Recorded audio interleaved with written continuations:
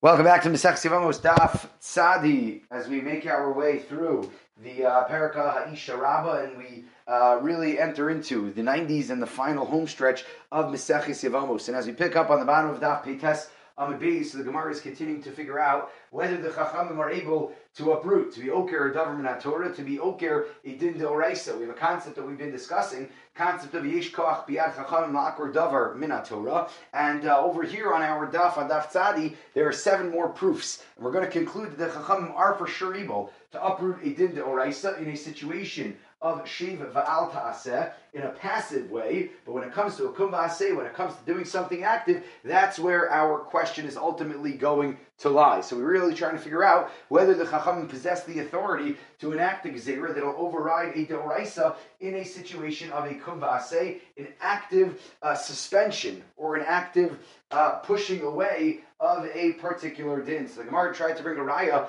from a situation of dinei mamanos, but ultimately at the bottom of Daf Peites, the Gemara concludes that we have a concept that's referred to as hefker beis din hefker, and we can't really learn out anything from dinei mamanos in the way in which Beis Din is able to interact and whether or not Beis Din is able to be oker some sort of dinei mamanos, and this concept of hefker Beis Din hefker that ultimately similar to an American concept of eminent domain, that everything could belong to the Beis Din on a monetary level, and therefore we can't learn it out from this particular case of dinei mamanos. The Gemara goes on to describe a case of Yisrael that accidentally ate truma fruits that were tamei. So what he does is he goes ahead and he pays the Kohen with any item of equivalent value. However, says the Gemara, if Yisrael accidentally ate the truma fruits that were tahor, he compensates the Kohen only with fruits that are tahor, which then have the ability to become trumas. The Gemara goes through a complicated limud describing whether or not this payment is going to be valid,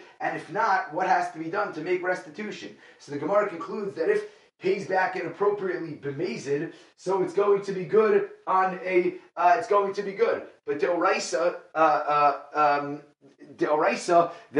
he's going to be able to pay it back. But the Rabbanan, we're going to have problems with it. Then the Gemara describes a case whether or not a kedushin can be tofes, and we have a situation in which we have a problematic kedushin over here, and whether or not the Kohen is going to be able to give fruits to a woman to be mekadeshim and ultimately enter into a status of kedushin with fruits that are tamei. And on a dirabanan level, we ultimately conclude that these tamei fruits are not going to be valid as a tfisas kedushin, and through this limud we learn yesh koach biad chachamim la'akor min hadavar min haTorah. And basically, when it comes to dirabanans, and if there is a way to be lenient on a dirabanan level, if something should be mutter b'diavad, so we could assume that this is something that has the ability to be nakar, has the ability to be uprooted. So the Gemara goes on to the next case, a case where we have the blood of a korban, and the blood of that korban becomes tamei, and if it was sprinkled on the mizbeach accidentally, so it will still work, but if you sprinkled it on purpose, it won't. So the Gemara once again asks, on a deoraisa level, it should work and it should be accepted. So through a complicated limud again, and as a result of when kapara is achieved, the case, the Gemara concludes, once again, yesh koach bi'at chachamim la'akor davar min haTorah. Rabbi Yossi Bar Chanina qualifies this to teach us that only in the scenario of sheva al taseh, that's exactly how we began. And when we have a concept of sheva al taseh, which isn't an active suspension of a deoraisa, but rather a passive suspension of a mitzvah deoraisa, which the Chachamim have the power to go ahead and the power to suspend this din on a level of shev val taseh. So there's a fascinating comment that certainly in the world of lumdus, this concept really comes to fruition and provides a tremendous amount of lumdus to really discuss and really interact with. And there's an idea that's presented by Rabbi Chanan Wasserman, great Rabbi Chanan Wasserman Hashem Kom Damo, the great Rosh Yeshiva of the Yeshiva in Baranovich. So in his Sefer Kovetz Shiurim, Rabbi Chanan Wasserman has a long 3-page essay about the topic of Yesh Koach Bi'at Chachamim La'akor Davar Min HaTorah. And we'll speak about Rabbi Chanan Wasserman's Chiddush momentarily, but what the Gemara does is the Gemara then presents 7 cases that the Gemara was about to ask, but are answered by the concept of Yesh Koach B'Yad Chachamim La'akor Davar Min HaTorah B'Sheva Al Taseh. So before we get to Rabbi Chanan and before we get to the Lumdus of Rabbi Chanan, these 7 potential questions begin at the top of Daf Tzadi Amud Aleph, and the first one is the case of an Arel. We spoke a lot about Arel in our way through the Masechta, and the question that appears is the following question. Somebody converts on Erev Pesach, he's a Jew, and he should be able to eat the Korban Pesach Deoraisa leading into the holiday of Pesach. But we have a Din D'Rabbanan that we don't let him go ahead because we're concerned that going forward he might think that he can get out of other tumos as well, such as tumas meis. If God forbid somebody dies in his family on Erev Pesach, he might think, I can brush away the tumah because I have a mitzvah d'oraisa to eat Korban Pesach. And the Rabbanan come along, and the Rabbanan don't allow him to eat from Korban Pesach on that first year, which is once again Yesh Koach B'Yad Chachamim La'akor Davar Min HaTorah. The second situation where we see this is the mitzvah of Hazah. We have a mitzvah to sprinkle the blood. Blood of a korban is asur d'Rabbanan on Shabbos, and an Erev Pesach is on Shabbos. Are we able to sprinkle the blood so he can go ahead and so somebody can achieve a status of Tahara and he'd be able to eat the Korban Pesach? The answer once again is no, based on a Din D'Rabbanan. So we apply a Din D'Rabbanan and we don't allow him to eat the mitzvah d'oraisa of Korban Pesach. The third situation that the Gemara presents over here is the case of an Izemel. An Izemel is the kli, the knife that's used for a bris milah, and the question then becomes: can this izemel be carried through a rishus harabim d'Rabbanan for allow a bris to take place on the 8th day? We know b'yom hashmini yilmol b'sar lasso that the bris milah has to be done on the 8th day, but the chachamim come along and the chachamim say no. Yishlakor davar min haTorah b'sheva al taseh. You're not allowed to carry that izemel through rishus harabim d'Rabbanan, and we push off the bris milah to the next day. We are oker adavar min haTorah based on this concept, which is the third example over here that our Gemara gives. The Gemara then goes on to the concept of tzitzis. And we know when it comes to tzitzis, we have a rule of asay dochelos asay, that when we have a positive commandment and when we have a negative commandment, so a positive commandment is always going to override a negative commandment. We have this concept of asay dochelos asay, that woolen tchelas can be put on a beged based on this concept, even though we have what's referred to as shatness over here, and this would be allowed based on this concept. So Chazal were nervous that let's say that we find ourselves in a time of the day, for instance, nighttime, or you're wearing what's referred to in halacha as a chsus laila. So let's say you're wearing a chsus laila. You're not supposed to wear tzitzis on a chsus laila. So then you're going to be over. An isser over here. So to prevent this from happening, the Rabbanan said that tzitzis shouldn't be worn on any linen garment, and allowed wearing 4-cornered linen garments without tzitzis. The fifth situation is what we refer to as the kivsei atzeres, which Rashi claims he doesn't really understand, but it refers back to the kivasim that were brought on Shavuos in their relationship with regards to violating Shabbos for their fulfillment. And these were korbanos that were shechted shelo lishman. They were shechted not with proper intentions, and as a result, we're not going to be able to offer them on Shabbos again. Yesh koach b'yad chachamim la'akor davar min haTorah. The sixth case is probably the most relevant case that we know of, that when Rosh Hashanah falls out on Shabbos. The Torah obviously demands that we blow the shofar, but the Gemara in Rosh Hashanah Daf Chav Tes tells us that we're nervous that people are going to carry Daled Amos B'Rishus Harabim to go learn, to go understand how to blow shofar. Therefore, the Chachamim set up a gather not to blow shofar on Shabbos Rosh Hashanah. And in the same parsha, the idea of lulav, that when it comes to lulav, also based on the Gemara in Sukkah on Daf Mem Beis, so we have this similar concept that we don't shake lulav on Shabbos. Interestingly enough, on the seventh situation of Yesh Koach B'Yad Chachamim La'akor Davar Min HaTorah. So there's another question that's affected by this issue of not shaking lulav, and really shofar. The same question applies. The question then becomes whether or not you would say Shachianu on the next day. So it's a beautiful piece of lamdus, and in quite a few shaylos and shuvos in the Rivavos Ephraim and Chela Gimel. So he discusses this question as to whether or not you would go ahead and you would Seishachianu on this next day. The Turei Even in Megillah maintains that this step of overriding a din d'oraisa is only taken when there's a risk of violating a din d'oraisa. When it comes to other dine d'oraisa, that if we violate something, it'll be good for the rest of the world, and it'll be something nice. So then the Chachamim do not have the power to do so. The Chachamim really are bound by Yesh Koach B'Yad Chacham Lakar Dav Min Torah only when we were nervous about a mitzvah d'oraisa that could be neglected, unfortunately. In the case of the Arel, the case of the Izamel, all of those could potentially lead to a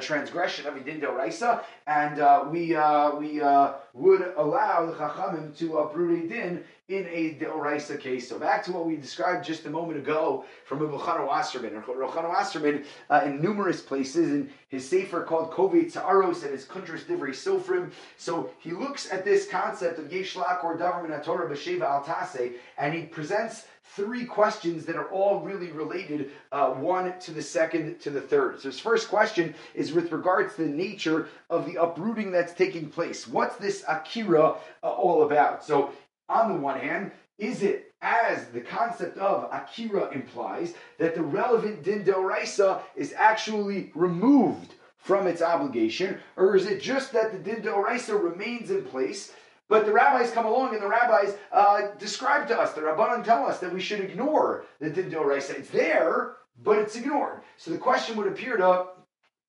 be relevant actually to another discussion with regards to the scope of Dinei D'Oraisa. So on one hand, we have many different achronim that understand the concept of a din d'Rabbanan, that Dinei D'Rabbanan are different than Dinei D'Oraisa. How? So Dinei D'Oraisa represent an inherent status in the object. There's an Isser Cheftza. There's something that's deficient in the object. While Dinei D'Rabbanan, so it's something to do with the Isser Gavra. So it's something to do with a person, an individual. So Dinei D'Rabbanan really reflect a person and the way in which a person interacts with mitzvahs.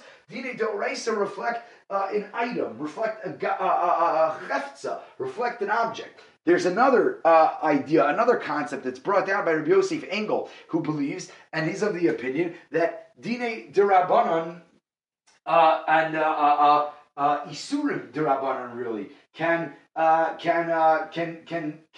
develop a level of inherent statuses which really Hashem is going to agree to what the Rabbanan are, what the Rabbanan enact, what the Rabbanan put into place, and this concept of how we understand Dinei D'Rabbanan, what role Dinei D'Rabbanan are, and what they represent is really part and parcel of this conversation. So again, that's the first question of Rabbi Chana Wasserman. Is the din actually uprooted? There's absolutely no obligation. Or is it just ignored, similar to a conversation we've had previously about Hutra and Dechuya, something being totally pushed aside, or something just not existing whatsoever? The second question of Rabbi Chana Wasserman is, what does it mean? Sheva al Taseh. What does that concept mean? So what we have to do is we have to try to understand the concept of Sheva al Taseh. Is it being passive behaviorally, or is it something to do with a mitzvah? Is it the way in which and the character, the elements of a mitzvah, or is it being passive in the fulfillment or in the lacking of fulfillment of a mitzvah? So that's the second question Rabbi Chanan poses. The third question Rabbi Chanan poses is the reason that this Yesh Koach B'Yad Chacham Lakor B'Davar Min HaTorah was limited to Shev Va'al Taseh, and Rabbi Chanan goes on to describe two possible theories as to this concept. And one of those theories is that the Rabbanan and the Chachamim, their ability to contradict the Torah only goes so far, and actively going ahead and neglecting HaKadosh Baruch Hu's will, so that's beyond the reach of the Chachamim. So therefore, we stop them at Shev al Taseh. That's possibility number one, as to understand this concept of why we stop at Shev al Taseh. The second possibility is that since there's a conflict between two different principles, Dinei Deoraisa and Dinei Derabanan. So the Torah's what the Torah wants again, and what the Chachamim want. So the best possible thing to do is to simply act passively, to not blatantly offend either of these two tzadim, either of these two sides, and therefore we can stop at Sheva al Taseh. So these questions are very much related. These three questions of Rav Chana Wasserman as to how to understand this concept of Yesh Koach Biyad Chachamim Le'akor Davar Min HaTorah, and the three questions once again. Question number one, with regards to what does it mean that we're uprooting, that we're oker something? Question number two, what does it mean Sheva al Taseh? And question number three, why do we stop at Sheva al Taseh? So the Gemara picks up, and Chisda then tries to bring a proof that the Chacham can even be oker something in a situation of kum vaseh, in an active situation, based on the story of Eliyahu Hanavi at Har Carmel. So we know the story where Eliyahu Hanavi got to Har Carmel and he defeated the Nevi'ei Habal. He was makar of a korban, but fortunately at that point in time it was usher on the Deoraisa level to be makar of korbanos outside the Mikdash. This was a din Deoraisa of shchutei chutz. You weren't allowed to offer a korban outside of the Mikdash. And Rabbah responds that this was a unique case based on the pasuk of Elav Tishmuun, which seemingly suspends mitzvos Deoraisa when a Navi comes along and a Navi tells us something. To the Navi, we must listen. But the Gemara answers that we have a situation over here that is referred to, and we see this language coming up numerous times,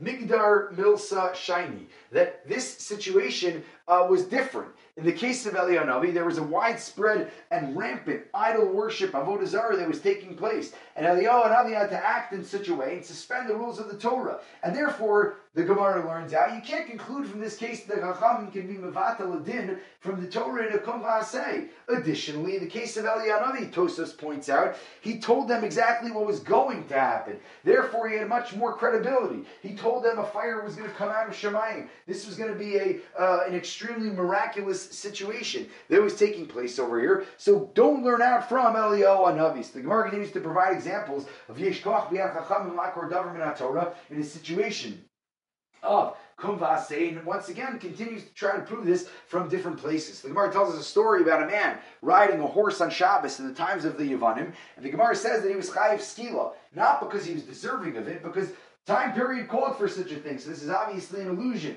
to the time period in which the Greeks occupied Eretz Yisrael, and placing harsh decrees on the Jewish people was something that the Greeks enacted. So this resulted in tremendous laxity, unfortunately, in the performance of mitzvos and Shabbos and Milah and Rosh Chodesh. Therefore, the Chachamim came along, and the Chachamim had to give this person skila. He acted as set an example. Leman yishmeu v'yirau, that people don't unfortunately behave in lax ways, and therefore the Chachamim had to go ahead, and the Chachamim had to do this. So the Gemara concludes to discuss a case of promiscuity, where we have a man who went ahead and he was boel his wife in the orchard, out under a tree, inappropriately, out in the open, and the Chachamim got word of this, and the Chachamim gave this person Malkus in a situation in which it was clear that he wasn't deserving of Malkus. And the Gemara says this is a concept that we have, a Hora Shah. The Gemara says Shah Tzrika Lekach. So this time period demanded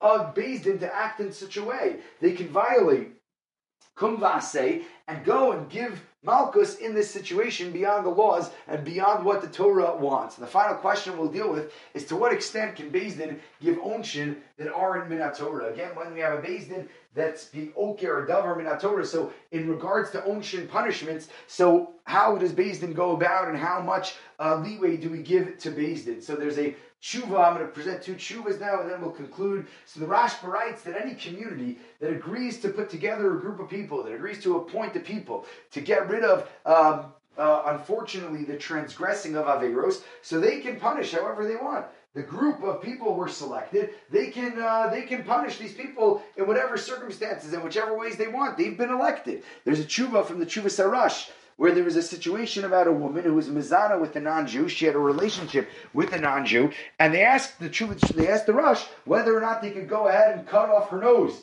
and that would make her disgusting. That would make her, look like she was not a desirable woman. The Rush thought that was actually a pretty good idea, interestingly enough. So seemingly there are different circumstances that call for us to go beyond the letter of the Torah, obviously with guidance and obviously with the proper Torah hashkafa and the way in which we bring Dinei Torah. And Rav Moshe Feinstein points out that in many different shuvas, Rav Moshe describes the fact that when Rav Moshe was speaking to officials that were looking at the way in which the Gemara describes some of the punishments and some of the onshins and some of the chiyuv misos that the Gemara presents, so Rav Moshe said, we do not give, rarely did this ever happen, if at all, did it happen that a person that was chayiv miso was actually killed. And Rav Moshe says that should there be a horasha that would require it, should there be a time where we would have to go ahead and we would have to give the death penalty,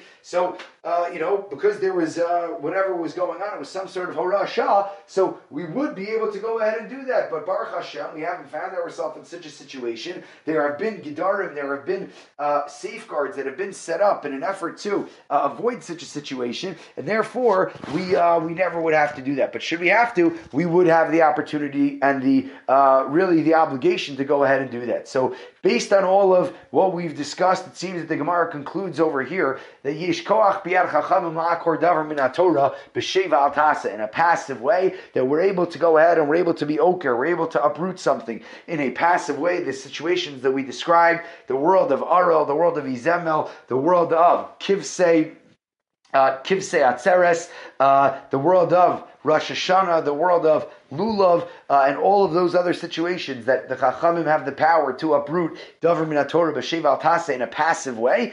And as the Gemara continues on to discuss the power of the Chachamim, the potential of the Chachamim, and really what comes out of this Gemara from a Musar perspective, I would say, is the amount that we invest in the Chachamim and the way in which we interact with the Chachamim, the respect that we show the Chachamim and the leaders of our generation that have tremendous shoulders to bear the responsibility of leading the Jewish people and our reliance upon them for halachic guidance. That is Maseches Yevamos Daf Tzadi.